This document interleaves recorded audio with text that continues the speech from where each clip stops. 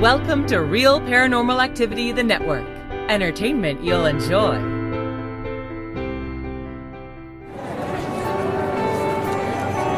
You are listening to an RPA production, where people gather.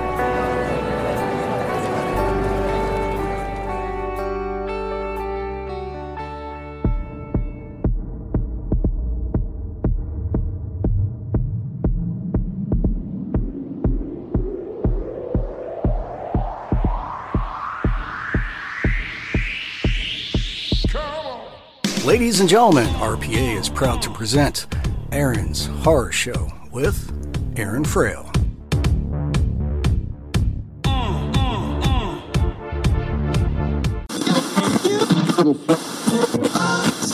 Hi, I'm Orlando Eastwood, director of On the Road, The Search for Bigfoot, and you're listening to Aaron's Horror Show.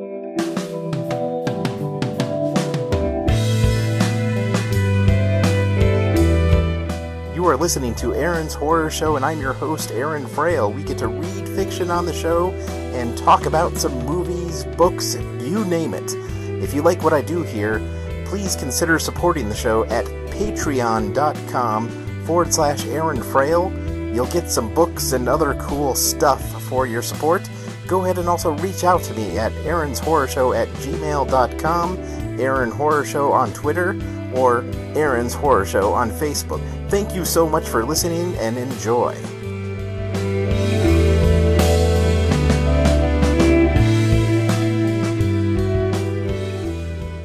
Welcome to Aaron's Horror Show, and I'm your host, Aaron Frail. We got some reviews for you today, as I promised. I would check in with you about some HBO stuff that I've been watching lately, and this time I'm checking in about the first season of Westworld. I know, it came out in 2016, so I'm a little late to this party, but man, oh man, if you have not seen Westworld, you gotta put it on your list. It is really good. I mean, awesome. So yeah, go watch the first season, and then come back and listen. Alright, you watched it? Cool. Well, I'm gonna spoil it. So yeah, first season of Westworld. It's so good that I had to, normally when I see like a series where you have like multiple seasons to watch, I'll go and just watch the whole thing before I come talk about it on the show. And Westworld was just too good not to just get my thoughts out on it before moving on to further seasons. So, to give you the premise, let's first talk about the creator of this idea. It's Michael Crichton, so the creator of Jurassic Park, right? So the person who thought of that premise. And, one of the things that, like, Jurassic Park is, all about is rich people playing God. That's like a theme of Michael Crichton, like, rich people play God on an island somewhere. And that seems to be true in the case of Westworld. So when I was first described Westworld, I was told that it was, a place where it was this virtual place that was staged in like the Old West, So I thought that, it was going to be a theme park.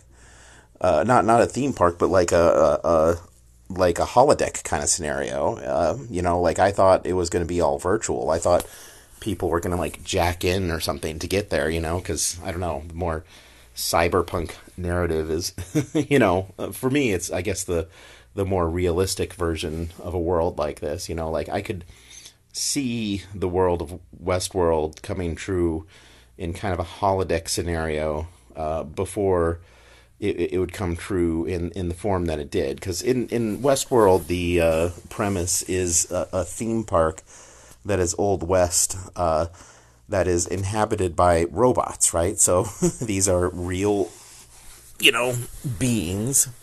They're real, robots that they live in this theme park, and they think that they're living in the Old West, so they, have all the Old West tropes in there, the farmer's daughter, the the whorehouse matron, the various, the man in the black hat. They're very well. I mean, that's a human, the man in the black hat, but they have all sorts of different robot characters in there that are in this theme park that is meant for humans, and the idea is, you go to this theme park and you engage in some storyline that's fully immersive.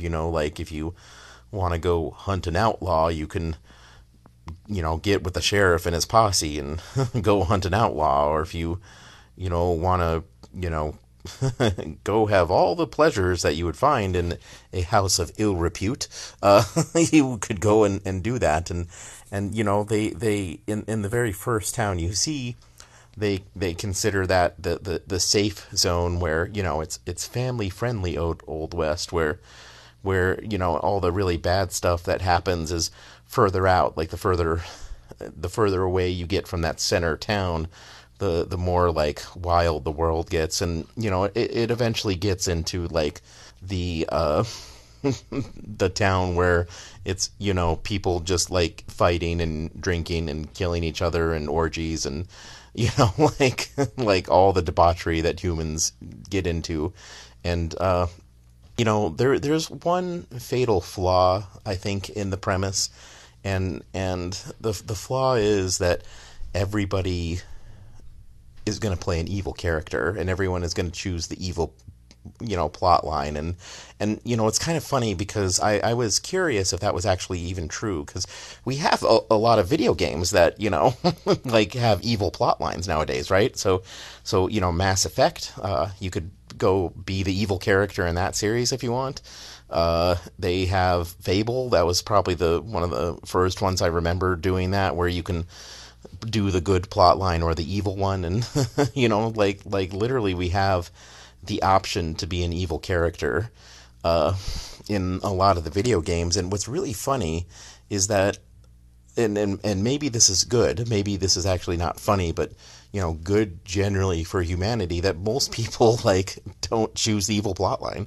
Most people actually play through as a good guy in these video games. In fact, there's a quote from the creator of the video game Fable that we spent all these freaking hours to give you an evil plotline, and only 10% of their users actually completed it. You know what I mean? So it's like, what that's basically saying is that 90% of the people out there playing Fable are being good guys, and then I read further some papers, because I found it an interesting topic. So I went and looked at some scientific papers, and there hasn't been much studies done on, people that play evil plot lines in video games, but, they did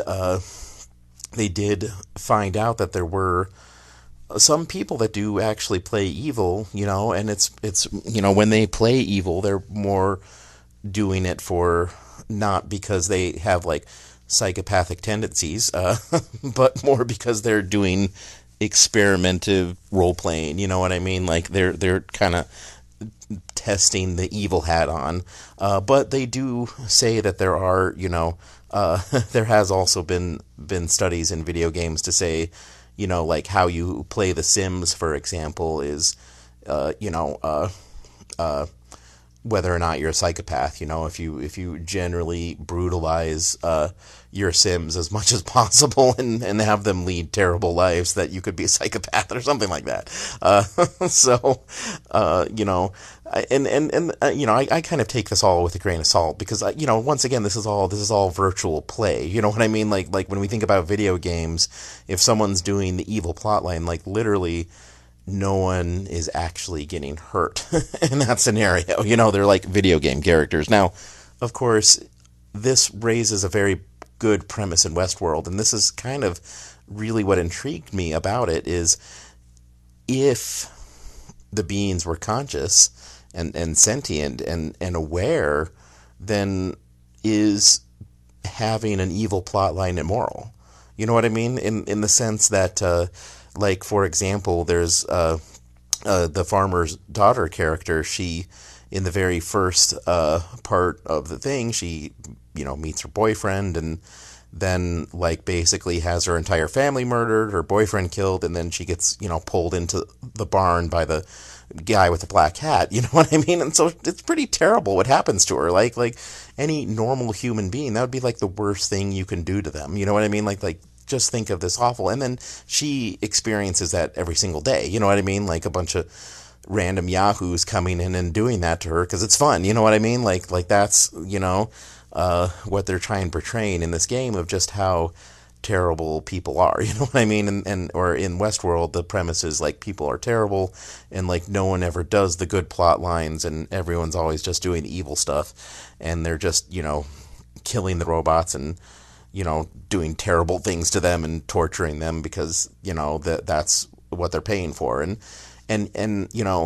I'm not saying that isn't going to happen if this existed. So, if you really did have a Westworld where rich people can come in to do some role-playing experience where they can pretend that they're in the Old West, you probably would have some, psychopathic vacations out there. You know what I mean? You probably have like people that go in and do terrible things to these robots. But, if I'm basing it on video game evidence, like if we're treating it like Fable, for example, that's like 10% of the people, right? You know what I mean? So you'd have the other 90% that are going to do the good guy storyline, you know what I mean? So that's where I kind of feel that I think the fiction premise doesn't necessarily mimic reality, but kind of has that sort of arrogance to it to say, well, yeah, this is really what would happen. You know what I mean?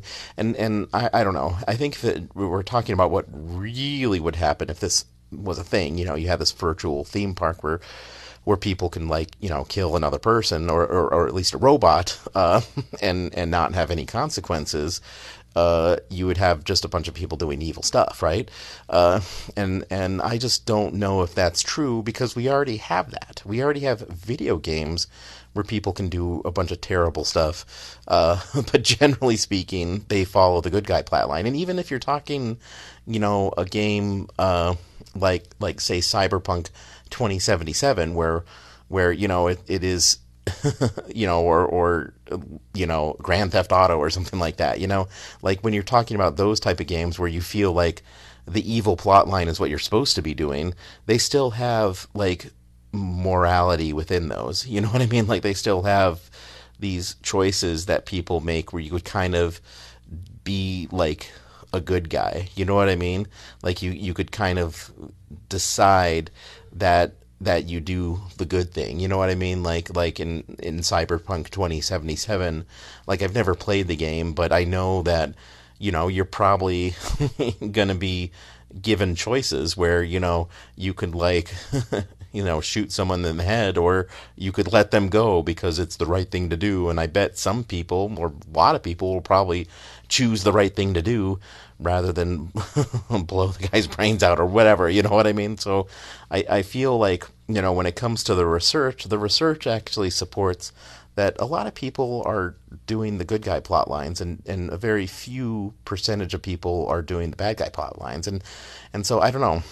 I think that premise is, essentially a little flawed about Westworld, so it's not something I necessarily agree with, and it looks like the research says that's probably what would happen, If we're taking the Fable percentage, you'd have, once again, the 10%, of people being evil, and then you have the 90% being good or whatever. But this is a TV series. Like it wouldn't be interesting if we just like focused on all the people that were the good guys. You know what I mean? Like you need to focus on the evil humans in order to make it an interesting TV series. So, like I think that obviously was a choice because the the reason why we see evil people or follow evil people or watch the terrible things they do on TV is like it creates a lot of drama, you know what I mean? It creates a lot of tension, it creates a lot of like, oh my god, this is terrible, you know what I mean? Like if everyone was really nice to the robots, we probably wouldn't acknowledge that essentially the robots are our torture slaves, you know what I mean? And so if something like this were to happen in reality, like if you had sentient robots that were there so humans could do whatever they want to them, is that a form of slavery? I think that's kind of what Westworld is asking us to think about. Are we essentially turning the robots into people that we would never dream about doing such horrors to them, in real life? And I think that's a very valid question. So I think focusing on the evil plot lines and kind of having the premise of all people are evil and will come to this park to do evil, you know what I mean? Like I think that's actually good to explore that deeper question about morality, about essentially, is torturing a robot an ethical thing to do, right? Like, that feels like what they're talking about there, and you start empathizing with the robots. In fact, the best character in the series is the whorehouse matron, right? She starts to become aware of her situation. Her name's Maeve. So Maeve starts to become aware of her situation and starts to realize that what's happening to her is she is basically a slave to the humans, and they are doing terrible things to her, and she eventually devises this entire plan to get out and to free herself, and she's just by far the most interesting character. Like she's the one that gets you to think about that question, because you're like, oh my God, she, and she gets out by taking advantage of the humans, and then awakening two of the outlaw robots to come in, and basically she changes their coding so they just want to kill all humans. You know what I mean? Like she literally changes the coding of her robots, and the reason she does that is because that's the only way to get out of this. You know what I mean? Like she has floors of people with guns that will take her out if she tries to leave, and so she hatches her escape plan. And by God, she's a fascinating character. She is literally the best character in the series.